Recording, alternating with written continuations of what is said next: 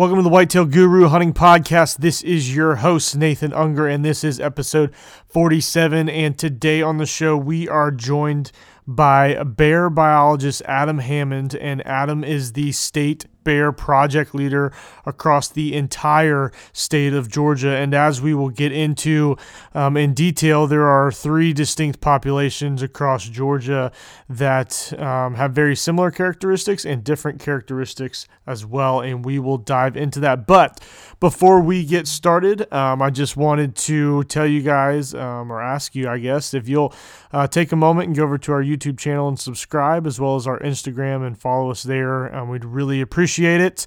As deer season is coming to a close, we are still doing a bunch of Instagram stories, and we'll be doing some videos here and there into the off season that leads into turkey season. So make sure you subscribe. If you haven't seen the video yet of the deer I call Carjacker, the 5.5-year-old Georgia buck that I've been after for several years, be sure to go over to our YouTube channel, check it out. It's a really neat hunt, a lot of history with that deer. So I'd really, I appreciate it. Leave a comment, let us know what you think. But before we dive into our interview, I'll want to give you guys an update. So first of all, hope you guys had a wonderful Christmas and a great New Year as we just get back into the everyday grind. So I was up in Virginia trying to fill a tag this past week, and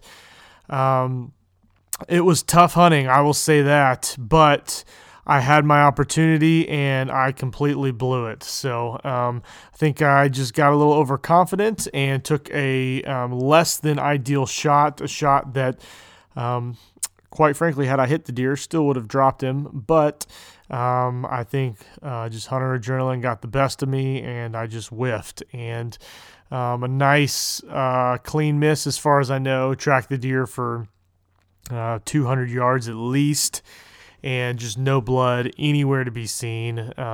So my dad and my brothers are up there now, and so they haven't found any deer either. So the good thing is it's family property that we can search and grid as much as we need to. So we're running cameras to see if he's still around. Hopefully he is. But yeah, so had a nice 45-yard shot and just missed. I should have been a little bit more patient, but really good buck, a buck that I'm not sure if we have photos of. I need to get a couple more photos of him in the late season to identify who he was. Definitely a mature buck, no doubt about it. Came in really hard, really fast. This was December the 28th, I believe, and 7:30 in the morning. I was set up over basically just a fescue field, nothing super special, but definitely an area that these deer frequent. And so got set up, 7:30. He is piling through out of this really thick bedding area, over a small poor man's plot, through another bedding area, and right out into this open field. Comes out, looks at me, puts his head down, and basically I shoot, and he takes off. At first I thought I hit him, and just no blood to be found. So that's how I pretty much am finishing out my year, going 2 for 3. It's been a fantastic year. I definitely can't complain. Probably the best year as far as successful harvests have gone for me personally in my deer hunting career. The rest of the season I'll be strictly hunting for does, since that's the only tags I have here in Georgia. That'll probably be it for out-of-state hunts for me. We'll just kind of keep it close to home, but it's been a good season. So thank you guys for keeping up with us in 2019. I appreciate it very much. So once again, we are going to dive into our interview. Thank you guys for listening, and here we go. All right, on the line with me now, I have Adam Hammond, and Adam is a biologist, and I'm sure much more with bears in North Georgia, among other things. But before we dive into all that he does, Adam, how you doing this afternoon? I'm doing great. Doing great, Nathan. Good to be with you. Well, good. Well, yes, sir. Thank you for coming on, and I know we've been trying to set this up for a little while now, so I'm really appreciative that you have taken time out of your day to do this. I know we had like we talked about beforehand, we just had our second baby, and so we kind of put That's things on awesome. hold for about a month, and so we're learning and figuring out the ins and outs of the new normal for us. So, but tell Cool. us a little bit about what you do and kind of your title as well. Sure. So I am the state's Bear Project leader and the first of the full-time Bear Project leaders in the state. So we've never had one that just did bears full-time, and this is a new title, new job duties for me, and it's fairly new, like maybe the last year and a half or so. Before that, I was a regional biologist in Northwest Georgia, and I worked with bears you know, just because I had the territory that included Cohutta and Fannin County, Gilmer County, Pickens County, and Murray County. And now I've got the whole state, and so I'm working with bears even down in Okefenokee and down in Middle Georgia as well. Oh wow! So you are all over the state now. So I did not realize that you were traveling that far to and from. So I'm glad that you mentioned that because we're gonna definitely dive into some of those different regions of the state. But if you can you kind of just give us a little bit of history on the overall bear populations, and maybe they each have their own little history, but just kind of like, are bears native to Georgia? Were they introduced? Just kind of along those lines. Sure. Yeah, they are native wildlife, and so we've had a bear population really forever, as far as I know. And if you go back in time, there was certainly a time when bears had been, severely depleted, I guess, as a population, and there were just some remnant populations that held on throughout that time. So if you go back to the 40s and 50s, there weren't very many bears at the time. Uh, there was still a small population that survived in the Appalachians, and then there was also a population down in the Okefenokee, and we have a small population that survived around the Ocmulgee River as well there in central Georgia. So quite a bit different in terms of the size of these populations. We could talk about that if you'd like, but different size populations, some different characteristics, but we have healthy populations of bears really all across the state. And today, the North Georgia population, of course, is our largest population, but even that central Georgia population is our smallest. It's the most isolated, maybe the one that maybe needs the most care, I guess, and careful management just because it is so small. The Okefenokee population, of course, is part of the same population that extends over into the Apalachicola area and into the northern Florida region there. So it crosses over. And, of course, bears don't know any boundaries. If you think about our North Georgia bear population, it shares, we share bears with North Carolina, Tennessee, South Carolina, on up into the Appalachians further up in Virginia and West Virginia. So bears roam over large territories and they cross state lines all the time. But those three populations, North, Central, and South Georgia, we've got, more or less distinct populations in all three areas. Well, cool. And if you wouldn't mind, if you can just talk about some of, like you said, they were different sizes. I don't know if you have specifics on that offhand, and also maybe some of the different characteristics that make up those different northern, central, and southern populations. Sure. So the North Georgia population, we estimated around 3,000 bears. Again, those numbers are based on the best information, the best data that we have, but they're just estimates, so we can look at trends, and we've seen populations grow, especially in the mountains over time, from probably, low back in the day. We might have had as few as 50 bears at one time that had survived in the Appalachians to today somewhere around 3,000 bears. Now, in central Georgia today, we estimate that population, which has been studied a fair amount of late through some studies at UGA. We have estimated that population somewhere around 300 bears. And then the southeast Georgia population, the Okefenokee population, it's estimated to be about 800 bears. But certainly, we've seen some growth in the population in southeast Georgia, probably not to the same extent that the North Georgia population has grown. But again, the one that's more or less stayed the same over time, and we've got a little bit more concern from a conservation standpoint, would be that middle Georgia population, where it is just so isolated geographically, and potentially even it doesn't seem that there's as much genetic inflow into that population like we see in the Appalachians. We get bears from North Georgia that, they kind of move around all over the place. And we've had bears from Florida that ended up in North Georgia. That's happened before when a bear was relocated or something along that line. So they can certainly move over large distances, but there's a lot of barriers, I guess, and a lot of vehicles between here and that middle Georgia population. So it doesn't seem to have as much inflow into that population as we'd like. Right. Yeah, that makes sense. So do you think, and that was kind of my next question, you kind of already answered it. Is it simply the, regional or territorial isolation that is preventing these populations in central Georgia, and for that matter, South Georgia, to not grow as much as maybe the North Georgia population is? Or are there other factors involved with that too? I would say, that's something we don't fully understand or appreciate, but of course, in the North Georgia area, we've got Atlanta, and pretty big obstacle there to some expansion. Although I will say that, bears are very adaptable, and we've got bears that you'll see pop up on the news all the time, even around Gwinnett County. On the north side of Altoona, we've had bear sightings there for, as long as I've been working in North Georgia, so over 15 years, I'm sure that, frequent that north side of Lake Altoona and on up in, you get up into Canton, Cumming, you're starting to move into bear country. So you don't have to go far out of Atlanta to get into bears there.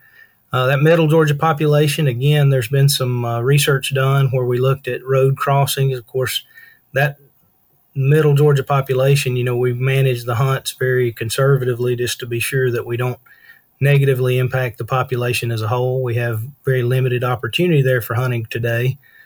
But at the same time, the biggest source of mortality there today is roadkill. So every one of those populations, again, there's different, human populations in those areas. If you think about North Georgia, we've got a lot of folks and we've got a lot of development. But it's also, if you get into the Appalachians, there's plenty of places for bears to, get away from people as well. But honestly, they can handle people, and unfortunately, they sometimes adapt the wrong way, and they end up eating people's food and getting into trouble that way. So a little bit different when you go to the farm country in South Georgia, or when you go to the southeast Georgia, and you've got the Okefenokee Swamp down there that's harboring a pretty good bear population, and then, of course, the perimeters where most of our, South Georgia bear hunting takes place. But each one of those populations, they have different, somewhat different diets, different main food sources and things like that, but they're all black bears and they're all more or less the same. Right. That's a good point. And I think that's a good segue also is, let's pretend like I know nothing about bears at all. What does compose a bear's diet, and maybe what are some of those differences across the different populations as well? Sure.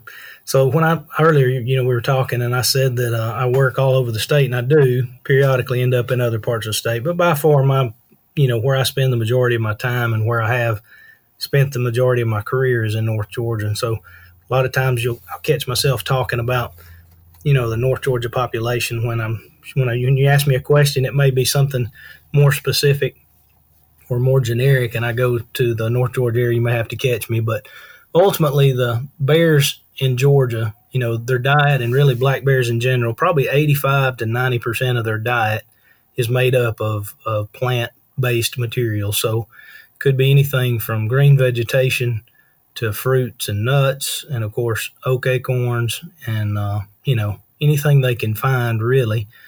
That 10 or 15% of their diet that is considered animal matter, most of that is insects.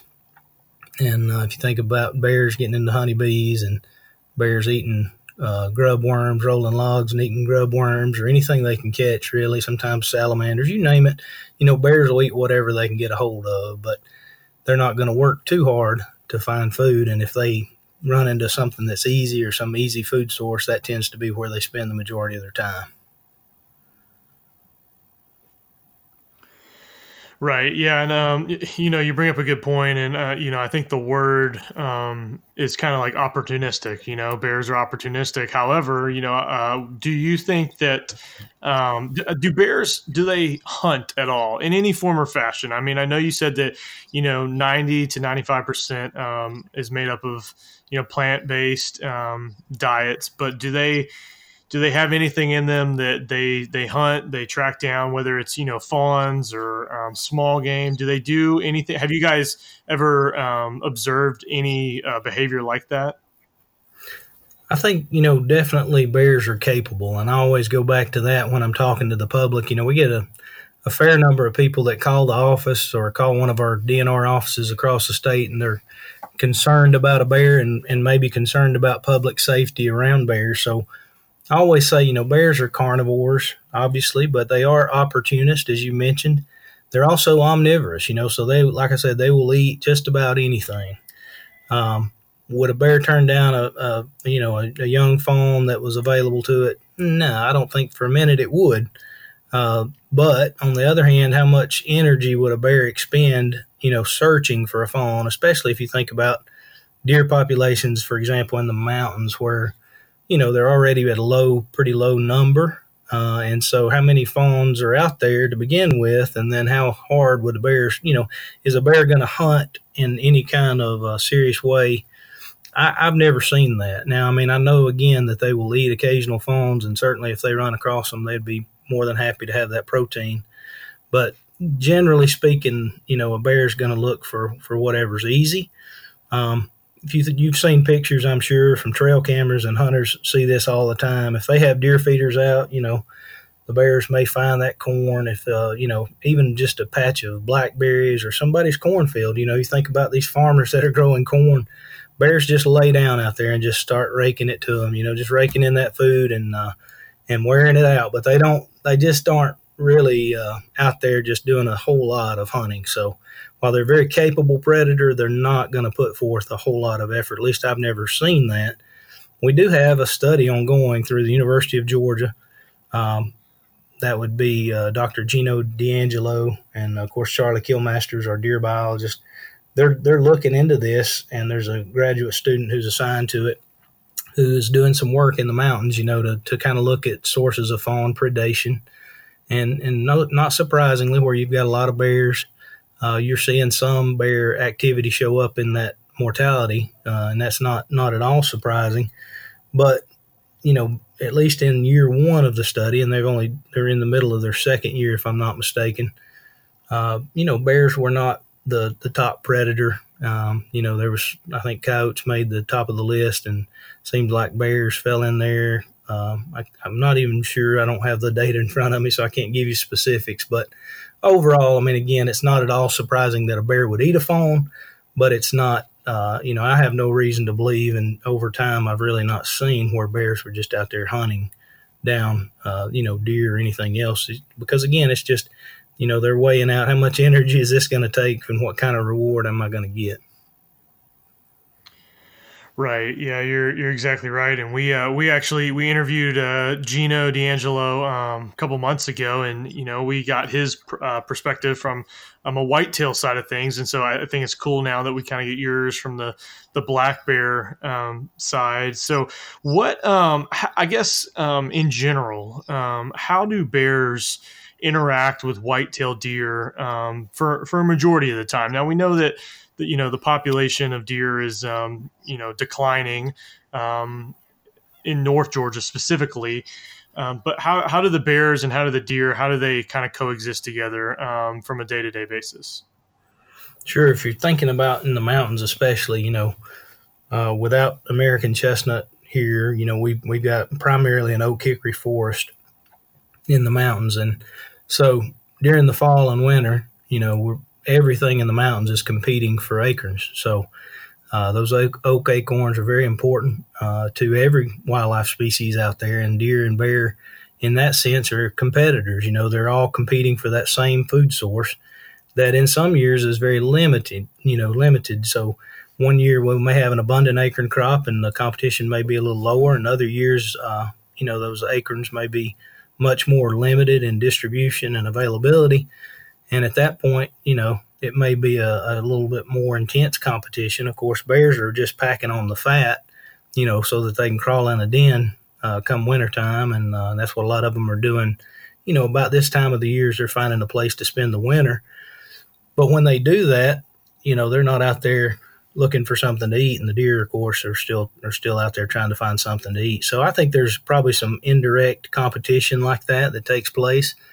Again, deer recognize, I'm sure, that bears are a capable predator, so their interactions are going to be fairly limited. And you've probably seen it, and certainly people who hunt bears have seen it when food is limited. You'll have bears that are very competitive with other bears and actually will protect certain food sources. I'm sure that, if you've got an area that's got a lot of acorns and the bear's hanging out there, the deer are going to be a little less likely to go to that area. So there's going to be some indirect competition that way and some indirect interaction. But on a day-to-day basis, I don't think that, just my opinion, I'm not seeing where there's a huge amount of day-to-day interaction. Right. Yeah, no, I think that's a good point, is the indirect competition. Just because I know this year, especially, we had a huge acorn crop, just I feel like across the state. And with that could be a good thing for whitetails and bears alike. But I guess more specifically, when we have those years where it's not as large of a crop, that's where things could get dicey for all animals combined, because we also have pigs up there as well as other small game animals vying for those resources. So I think that's what you just said is a great point. The indirect competition is huge, and for the next several years, we'll see how that plays out. So you mentioned that, especially this time of year, bears begin to find dens and lay up for the winter. What exactly does that look like for bears in Georgia? I mean, do we call that hibernating down here? What do you guys call that? How do you refer to that here in the South? Sure. Well, to me, it's hibernation. If you get technical, and sometimes people ask the question, and so you never know where people are coming from when they say, do bears hibernate?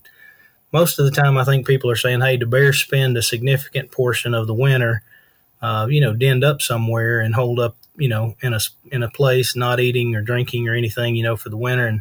And our bears do that. Now, that technically it's torpor. So it's sort of an advanced form of hibernation, if you will. Some people consider bears to be super hibernators. But yes, our bears, at least in the mountains, and I feel like even across the state, our female bears are much more likely to spend a significant portion of the winter denned up. And, that's the case when they have cubs. Of course, the cubs are born in the den. And then the following year, those cubs will be with the female again. And so the females are much more tied to a den throughout the winter. But even some of our male bears, and especially, just depending on availability of food and depending on the weather, the individual condition of those bears, and some of this is, we were kind of operating with some older information. If you think back, to the tri-state bear study that took place back in the day, and that we learned a lot about bears, but that's been, quite a long time. And so how do bears in the mountains respond today? Are they still, choosing tree dens, for example? That was one of the findings of the original tri-state study, is that most of our bears denned in hollow trees. Well, I've seen a lot of dens over the years, or a number of dens over the years, and a lot of them are in the ground, and some of them are on little nests that maybe bears kind of pull together some treetops or find a tree that's blown over or something along that line. And we've seen all kinds, but I think it's just the more research we're able to do and the more monitoring of denning behavior, I think we'll learn a lot, and I think we're going to talk in a little bit about some of the research we've got going on at Chattahoochee WMA and Chestatee WMA. That's been very interesting, and I've already learned some things there that I'll be glad to share with you. But, yes, our bears den up for the winter. The females are much more likely to go into a den early and stay longer. The males may just, spend 2 or 3 weeks down when it's really cold. They might get up and take a, walk, be a little more likely to get up and take a walk when it's warmer. And again, if there's an abundance of food, they may not have any particular reason to hold up right away. So just one of those things. But while they're in the den, they're not burning muscle, they're burning fat. They're designed very well, and they're able to, sit inside that den. They don't eat, drink, urinate, or defecate. And they can stay there for 3 or 4 months, in Georgia. And that's just an amazing process. But when they come out, of course, they're out and about, and those mama bears come out of the den and they've got cubs. And, of course, it's on for the spring, and they're back on the search for food. And so that's just sort of how the process works here in our state. And when you go into South Georgia and into Central Georgia, honestly, it's been a long time since we've studied the bears in that area, but the same thing happens. It's just, the temperatures are a little different. The denning behavior is probably a little different as far as where they may choose to den. And just from some of the work that was done in Central Georgia just a few years ago, it's pretty easy to disturb some of those dens down there. And so it's just, they may have more of a ground nest, if you will. And if that's the case, obviously you got to be cautious about approaching those just because you don't want to bumper off there and cause a problem. And I'm speaking about, from a management standpoint when we're doing research and things like that. But it's all very interesting behavior, and always enjoy seeing bear dens when I'm given the opportunity. How often do you find that whether it's hikers or hunters or anybody else who's exploring the mountains run into, I guess, a bear with aggressive behavior? Does that happen very often, or is that kind of a misconception? It certainly doesn't happen often, but, it can happen, and, we wouldn't discourage people from letting us know if they encounter something that, is concerning. But more times than not, after someone explains a particular encounter, it's usually pretty obvious what was going on. Black bears are very tolerant of people, and, they have a habit sometimes of finding human-provided foods and getting into trouble that way. And so it could be that, people encounter a bear in a residential area or in even a campground setting sometimes where there's human-provided foods involved. So maybe somebody leaves a cooler out.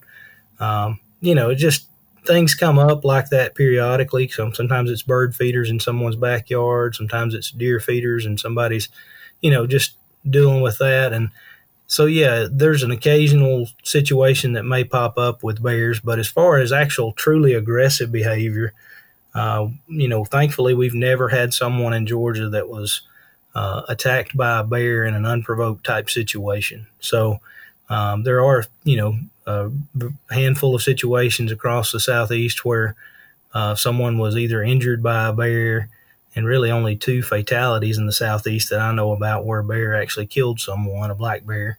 But, it's just one of those things that you've got to be cautious about and careful about. But more times than not, when people start describing a situation, and especially if you think about a mama bear and cubs, if somebody gets too close in that situation, they start seeing what they're determining to be aggressive behavior. More times than not, it's truly defensive behavior. Bear that bluff charges somebody and snaps their jaws, things like that. That's telling you to back up. You're too close. You're perceived as a threat by the bear, and that's defensive behavior. Of course, it scares the wits out of you, and it makes you a little nervous about everything that's going on.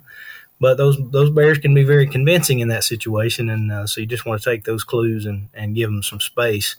We try to be cautious anytime we're talking to hikers, or if somebody were to describe a situation where a bear was actually showing them interest or following them. My first thought in most of those times is going to be, well, somebody may have fed that bear, because unfortunately sometimes people use really poor judgment and they think it's a good idea for whatever reason. Maybe they want a picture, who knows what their idea is, but a lot of times they feed bears. And so those fed bears are going to lose some of their natural fear of people. And we start to have problem situations that arise when bears are fed. But as far as actual truly aggressive behavior, it's not something that we have to deal with very often.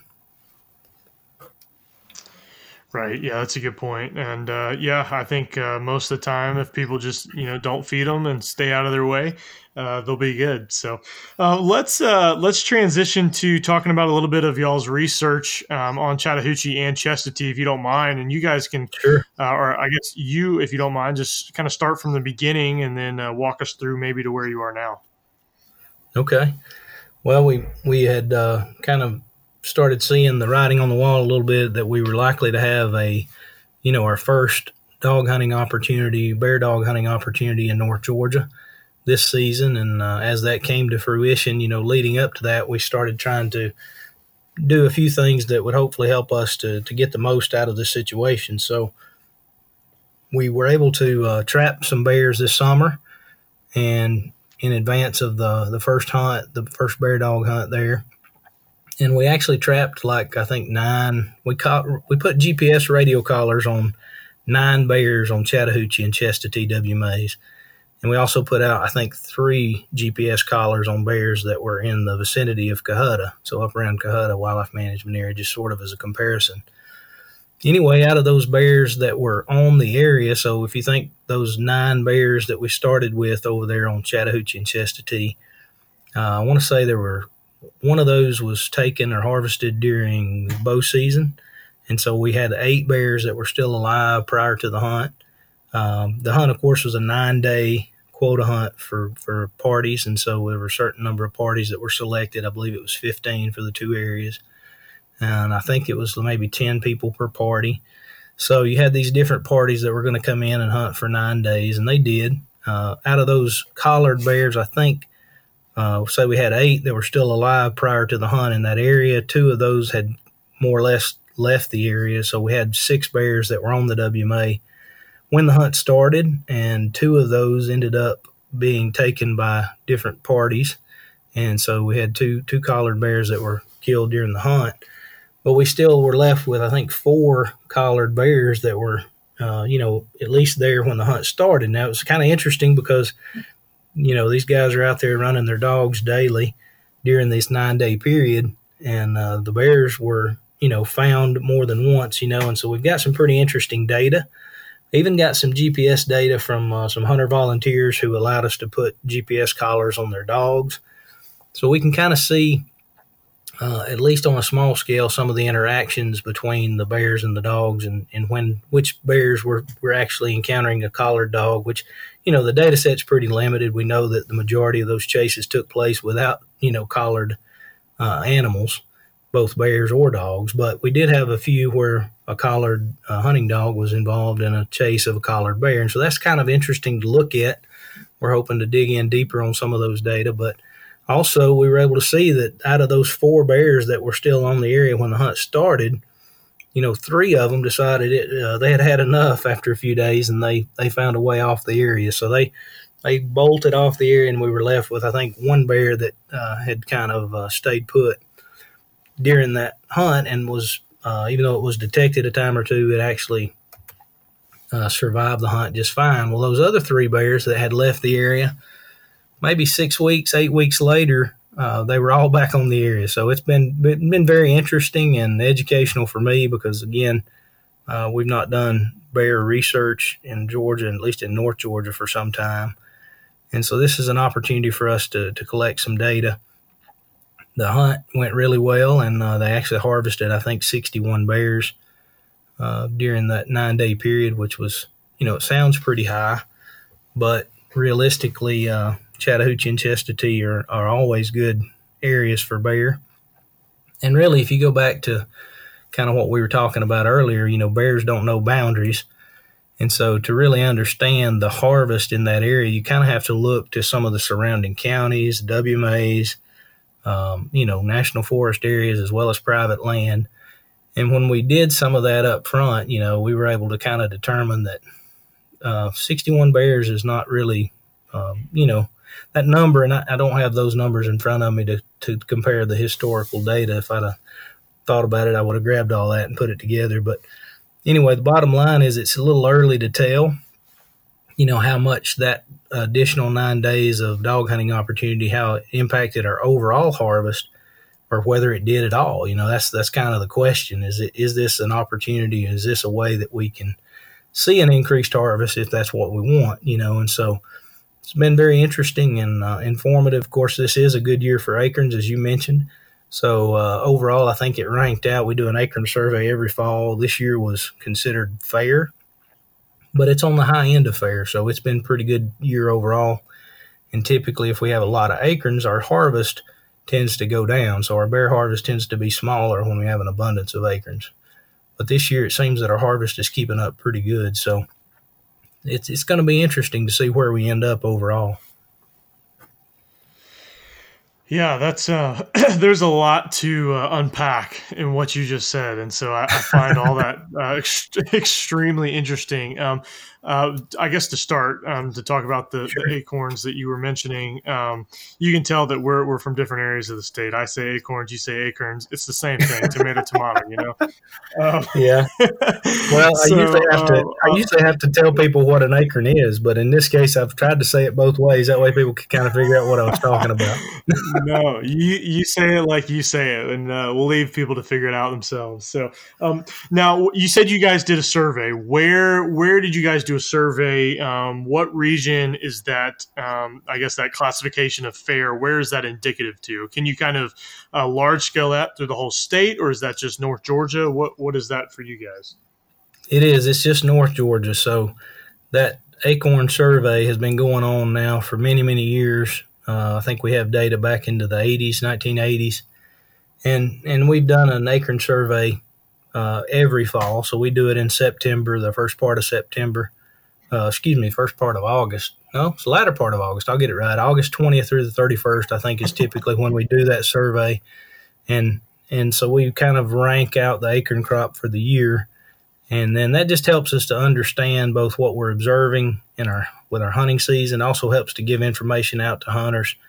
Because, again, if the acorn crop is very limited, either in geographic location or elevation or any kind of trend that we can kind of tease out, we can feed information to hunters and they're able to improve their success in the field and also kind of know where to go spend their time scouting and things like that. Now, when you think about bears in the swamp and southeast Georgia and even in central Georgia, they're certainly still eating oak acorns, but it's not the same as it is in the mountains. And especially if you look at the swamp, of course, you've got black gum as a big food source down there and palmetto and other things. So they have some of the same foods in their diet, but the percentages would certainly be different. And we don't do a mass survey, if you will, of some of those other foods that I'm mentioning there, and certainly not any of the soft mass. We don't have any kind of soft mass survey that we're doing throughout the state.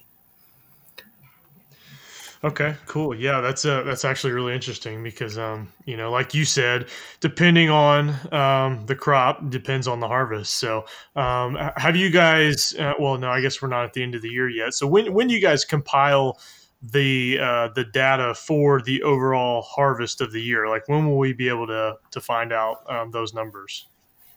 Okay, well, the season ends up here, the second Sunday in January. And after that, it'll probably take, 3 or 4 weeks, maybe a month before we get all the data back to the office. That's just typically the way the guys in the field are bringing in their data sheets whenever they're in the office. So it takes a little bit of time for all that to come back. There's also a period of time when we have to take all that paper data and actually enter it into the computer and get it in a format that we can summarize it. From a practical standpoint, sometimes that extends, into maybe, the latter part of February, 1st of March, somewhere in that neighborhood. Usually by the middle of March, we've got a pretty good handle on how the season went overall. And we've usually got our summaries produced by that time. And all those summaries, by the way, especially the last, say, 10 years or so, if you go online to our website, which is gohuntgeorgia.com, you can go on there and search. There's actually a page that's specifically for bears. I believe it's, our website's got 2 or 3 ways you can get to it, but georgiawildlife.com/bear-info or something like that. And you can actually see all those summaries if anybody wanted to look at that a little closer. Yeah, for sure. And I think I've actually looked at those numbers before. But for somebody who hasn't, can you just give us an idea of what the harvest numbers have been over the last couple of years. You may not have specifics in front of you, but what are some general numbers of bear harvest over the last couple of years?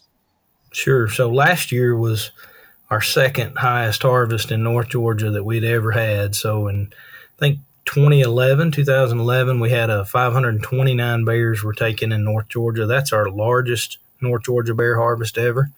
And then last year we were up around 515, so 2018 was a big year. We also didn't have a lot of acreage that year, so it makes sense, that our harvest would be up a little bit, especially when you consider that the previous 2 years, 17 and 16, we had a pretty good acorn crop in both of those years. So 2 good acorn crops back to back probably meant we had, slightly lower harvest overall than normal in those years. And not only that, but bears had plenty to eat, so they were in good condition. Reproduction would have been up, as well as cub survival and things like that. So overall, we kind of had this swelling that occurred. And then in 2018, with the lack, a lower acorn crop and less food out there, we saw an increased harvest. And it seems that some of that's still going on this year, even though this year, again, we haven't got the numbers back yet, but we started off pretty strong this year. So even though the acorn crop seems to be pretty abundant, our harvest has been, pretty steady throughout the season, it would seem. Now, when you go to South Georgia, we've seen sort of average years down there. That average has climbed up over time. But in the swamp, these days we've got 12, I think 12 days is all that's allowed for dog hunting in the swamp. They do it over 4 weekends, I believe, 3 days, Thursday, Friday, and Saturday. And those, historically it was like 9 days. Now it's 12. A little bit of hunting on Dixon Memorial WMA down there. But overall, the opportunity is much less down there. But they're still harvesting somewhere around 100 to 120 bears a year on average. And then Middle Georgia, we just have a very limited opportunity. I think we have 1 day, and I think it's December, if I'm remembering correctly. And it's pretty minimal harvest, but at the same time, that population is just so different in terms of how much harvest it could actually handle, and so we want to manage that very carefully.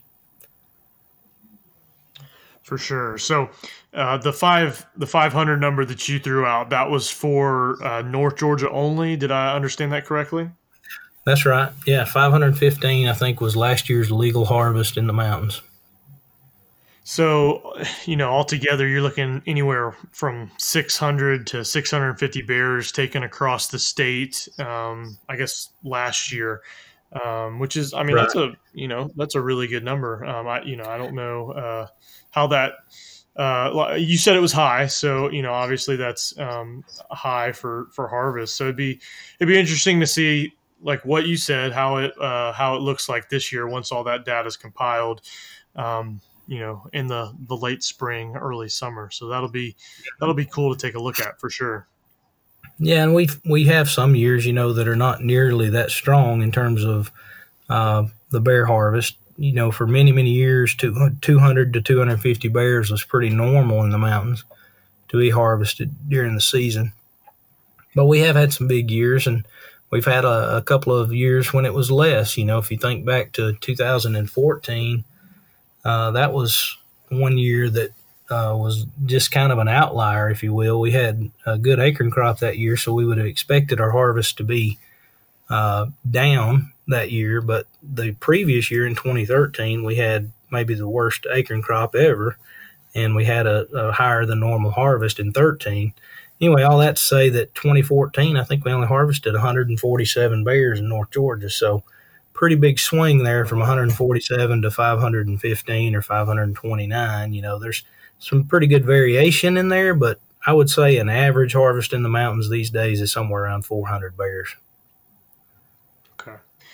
Wow, that's pretty interesting. And of course, that's over tens of thousands of acres across North Georgia, from WMAs to national forests and I guess private land too. So do you know, and you may have answered this already, do you know approximately what the populations were on Chestatee and Chattahoochee before going into the season? I know you said that they travel a lot, but I didn't know if you guys had an idea of how many bears were in that general area prior to the hunt.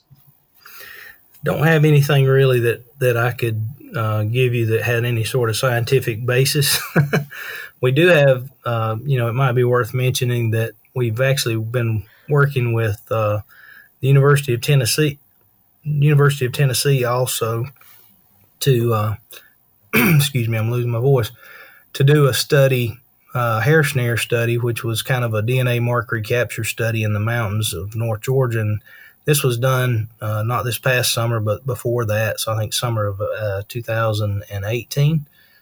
Actually, it might have been 17. Anyway, we haven't received our results back, but they're due hopefully within the next 6 months to a year. We should have those results back on that.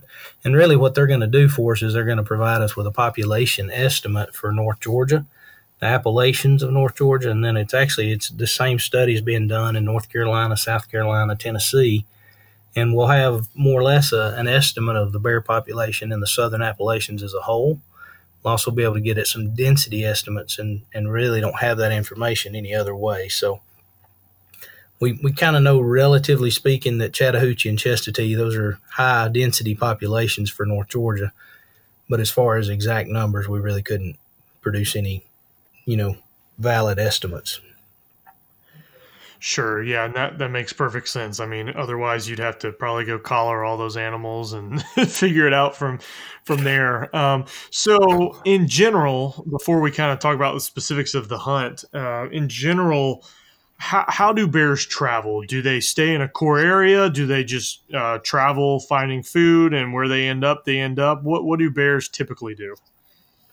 Well, bears live and die by their stomach. That's really what their whole life revolves around food and reproduction. But when it comes to, their greatest sense, it's always their sense of smell. And they can use that sense of smell to find something to eat. Typically, females have home ranges that are thousands of acres or 10,000s of acres. I should say most females probably have home ranges in the thousands, whereas most males typically have home ranges in the tens of thousands of acres. And it's been very interesting as we've monitored these GPS collared bears. I mean, we've had some bears that have really covered some ground, but 25 miles one way is not terribly far for a bear. So they can move over greater distances and sometimes do. But if there's an abundance of food and if everything is just kind of well and good, then they don't move any more than they have to. Right. Yeah, that makes perfect sense. So, so what did you guys see when these bears moved off the WMAs because of the dog hunts? Did they go right outside the WMA and just kind of, hold tight, or did they go off a certain distance looking for food? Have you guys even compiled that information yet? You're talking specifically about during the dog hunt, is that right? Correct. Yeah, you mentioned that I think you said 3 of them left the WMA initially, or there was some number left the WMA and then returned 6 to 8 weeks later. Right. Yeah, and that's just sort of some interesting data that we've seen. We haven't really dug into that, but it's clear when you look at the data. They made more or less straight line movements that seem to have been prompted by some of the hunt activity. It's not for sure, but it certainly looks that way. And some of those movements were 10, 15 miles or more when they did go off the area. Of course, they didn't, that's not far, but they spent a significant amount of time in those areas before finally returning back to where they had initially been anyway. So, again, it's very interesting. We're hoping to learn more. I would love to have a student actually look at these data and really dig in a lot deeper than probably I will have time to do or opportunity. But, there's a lot of information that's being collected, and hopefully we'll be able to dig into it a lot deeper than we have so far. For sure. I think that's super fascinating, especially since those bears returned back to where they came from. So there's something there to say that they kind of, I guess, have a quote home, kind of like whitetails do. They have a core area. So whether, like you said, it's somewhere in the thousands of acres or tens of thousands, that's still super fascinating. So now, do you guys plan to collar more bears next year as well, prior to some of these hunts? Yeah, if all goes well, we're hoping to put out some more collars this summer, this spring and summer. If we have any luck trapping, we'll get started as early as we can and try to do some more trapping on these areas and across North Georgia where we can put out a few collars and hopefully learn even more throughout. And of course, we'll have some of these collars that are still out there. Like I said, I think we've got 8 now that are still out there. So we'll have opportunity to continue this learning process. It'll be good for us, and so far it's been beneficial for us to learn from this situation. For sure. Yeah, I think that's really cool. So now, is there are y'all collaring any bear that you catch, or is it specific to cubs, females, males? Y'all have a preference there? We were targeting females primarily because there's other benefits to having females on that are collared. We're able to do the den work analysis and monitor both their denning decisions and behavior as well as their reproductive success. But all that is just kind of an added benefit, and so we did more or less target females, but I think in the end it came out we may have actually had a slightly higher number of males that were collared. So at this point, I'm pretty sure the males make up the majority of the 8 that are still with us today. So Okay. Yeah. Okay. That's really neat. So, now cool. So one thing that, I still hardly know anything about, I mentioned beforehand that I did go up, once this year, to try to bear hunt, and, we didn't come across anything, but we set up on some sign, and, as you mentioned, that doesn't necessarily mean the bears are in the area because they're following their stomachs. How does elevation play a part in the way that bears move from place to place? I mean, is it more just where the food is, or do bears typically find themselves at higher or lower elevations throughout the course of the year? I think more than anything, it's related to food, so they're going to go wherever there's food. If there's an abundance of food, then they may have some, options as far as where they spend their time. It may be, cooler at high elevations or whatever, but it just totally depends. The majority of the decisions made, based on food availability. And if food is limited, obviously at one elevation or the other, they're going to go to where there's an abundance or more available food resources. If you think back to, I think it was like 2007, we had a late freeze that April. I don't know if you remember that or not, but, everything down low had already greened up. And so there was, dogwoods blooming, daffodils blooming, everything was blooming and looking great down low. And up in the higher elevations, nothing had really come out of the dormant season. Well, we had that late freeze in April. I think it was like April 22nd or something. It was really late in the month. Anyway, all those lower elevations just got wiped out from that late freeze. That following fall, we had a very interesting scenario play out where the mountains, the higher elevations, there was an abundance of acorns at those high elevations, but the down low areas or the lower elevations really didn't have much in the way of acorns at all. And so in that year, I mean, it was the bear activity was extremely high and active in the higher elevations, and the bear harvest and the hunters responded accordingly. They figured out where the bears were going, and in some ways that concentrated bears and made them a little more easy, a little easier to harvest that fall. So we see that kind of trend play out from year to year, just depending on the variation in the acorn crop that year. And I think a lot of that's weather related, but otherwise I haven't really noticed a lot relative to how bears move relative to elevation, other than, sometimes those mountaintops are good travel corridors, and I think that definitely takes place. But elevation the main thing about elevation when it comes to bear hunting is obviously that you just want to find food, and sometimes that food is distributed differently at different elevations. Sure, yeah, that makes sense. So what about hibernation or denning? Does elevation play a part in that, or is it basically just wherever they can find a place to den up for the winter? Yeah, I've not really seen where that plays a huge role in that. Of course, where we have our strongest bear populations, is in the mountains, and so usually when I've found bear dens, in just a natural setting, they'll choose a site, that's pretty rugged country. Sometimes it's steep. We were up on Blood Mountain yesterday tracking a bear, and that's pretty rugged country. So it's not Yeah, it uncommon, is. not uncommon at all for them to choose a spot that's a little less desirable for people to go, and they're just looking for a place to where they're going to spend the winter and not going to be disturbed. So all that works out really well. But a lot of times it is some of the steeper country, and I don't know that elevation plays into that as much, but certainly in terms of topography, they their dens seem to sometimes, at least in the national forest up here, it's not uncommon to find them on some really steep slopes. Right.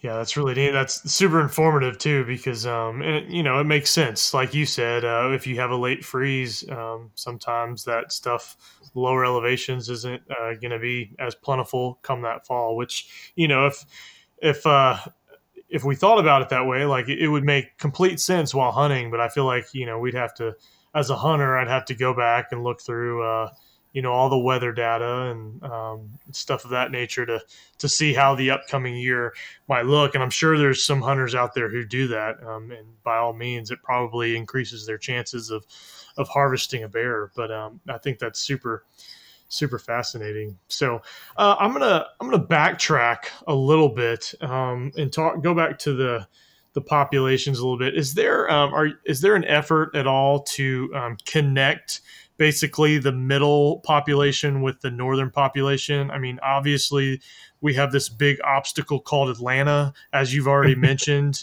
which makes that difficult. But are you guys trying to do that?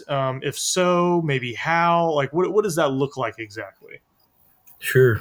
Well, we just have in the I think last October, 2018, we were out, talking up the bear management plan for the state. We were collecting input from hunters and from the public at large, and we're trying to just gather, the next 10 years, what does bear management look like in Georgia? As part of that process, of course, we were looking at habitat, connectivity, and certainly in that middle Georgia population, it's more important. So, how that works specifically and how we're going to be able to achieve it is a more difficult question. But the State Wildlife Action Plan has some corridors in there that are potentially going to be useful to us in relative to middle Georgia bears.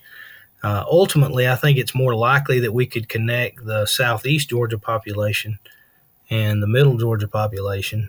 Those two, we've had a little bit of genetic transfer there in the past, or I say that we've had, bears that we were GPS tracking that went from middle Georgia towards the Okefenokee. I don't know that they ever actually spent any significant time down there, but they got pretty close. And we've also had some bears, say, from Florida that have come up and been killed on the roads in and around the middle Georgia population. Whether or not they were able to breed or not, we don't know those kinds of things. But certainly I think there's more opportunity for those habitats and areas to be connected in the South Georgia area than there is, to get through Atlanta. That's just a much bigger challenge. And we do have a little bit of hope, that even over in Alabama, if you think about the Talladega National Forest and even in northeast Alabama, there's bear population there that is growing. And so it's entirely possible that in time that those bears that are in Alabama, would be intermingling with bears in Georgia. They certainly do in North Georgia today, but it could happen in Middle Georgia just the same. So we're aware of it, and there's some efforts underway. There's other efforts as well where different groups and different agencies are working together. But DNR is a part of those conversations, and we're trying to just maximize the opportunities for land conservation that would help us to achieve that goal in addition to other goals as well. Right. Yeah, that makes sense. Well, that'll be interesting to see kind of what comes of that here in the next several years. So you mentioned habitat, and I'm curious, how what is good bear habitat? Because I know for whitetails, with some of our conversations with like Gino D'Angelo and some of the grad students at UGA, that one of the reasons the whitetail population is on the decline is because the habitat is just really poor compared to what it used to be. Is that the case for bears also, or what makes good bear habitat? Well, bears, I mentioned earlier that bears are very adaptable. And I think it's certainly true that bear populations benefit if you think about the lack of early successional habitat, young cutover lands that grow a lot of berries and fruit, small, soft mast. Those areas provide good cover for wildlife in general, but they also provide an abundance of food, and that's true for bears as well. But bears have adjusted really well to the mature forest that we're dealing with across the North Georgia area. They do really well in that environment. At times, food is limited, but where there's a lot of people, there's an abundance of food. And so bears have adjusted, and a lot of times, like I said earlier, it sometimes gets them in trouble, but they will wander into a neighborhood and they'll find, bird feeders and garbage cans and pet foods and deer feeders and, whatever it might be. And of course, nowadays, sometimes they may find these wildlife feeders out in the woods, whether it's a deer feeder or whatever. So bears will find something to eat. In terms of the habitat they need, they obviously need some forested areas, but they can survive, really even thrive in areas where there's more people than we'd like to sometimes think. I think about northeast, the northeastern U.S. I mean, states like New Jersey, they've got a ton of bears, but they also have a ton of people, and the two interact, quite often. So bears can adjust and have, but they can utilize a whole variety of habitats.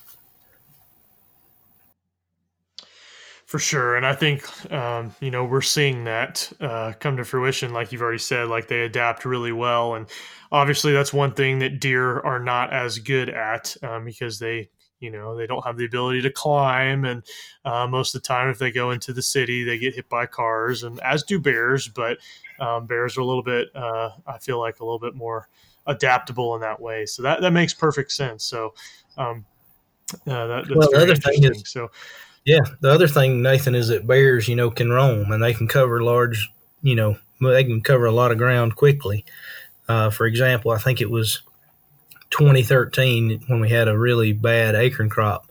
We had bears going to the north part of Atlanta in November. They were showing up there, sows and cubs showing up in the edge of Atlanta in the late part of the year, and so if they were there in November, they were probably there in January and February and March, and April. So it's pretty interesting. They can go to the food if the food's limited, and that's what they do more times than not.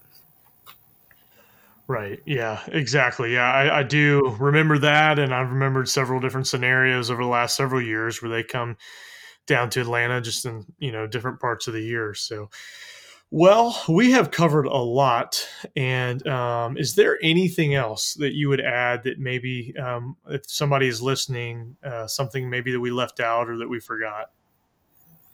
I would just mention, I don't know how familiar folks are with bears, but if they want to learn more just about bears in general, we've got a great resource at our fingertips these days. It's called BearWise. So BearWise.org, bearwise.org. It's not really, built with hunters so much in mind as it is just trying to help people coexist and live responsibly with bears. But there's a lot of biological information there that people may find interesting, as well as how to deal with encounters. And there is some information there for hunters. So I would encourage people, if they haven't seen it, to check it out. It's bearwise.org. It's a good resource. Very cool. That was my next question. So, is there anywhere else, if people want to find out more, where they can go, like some of the population data or some of the harvest data over the last several years?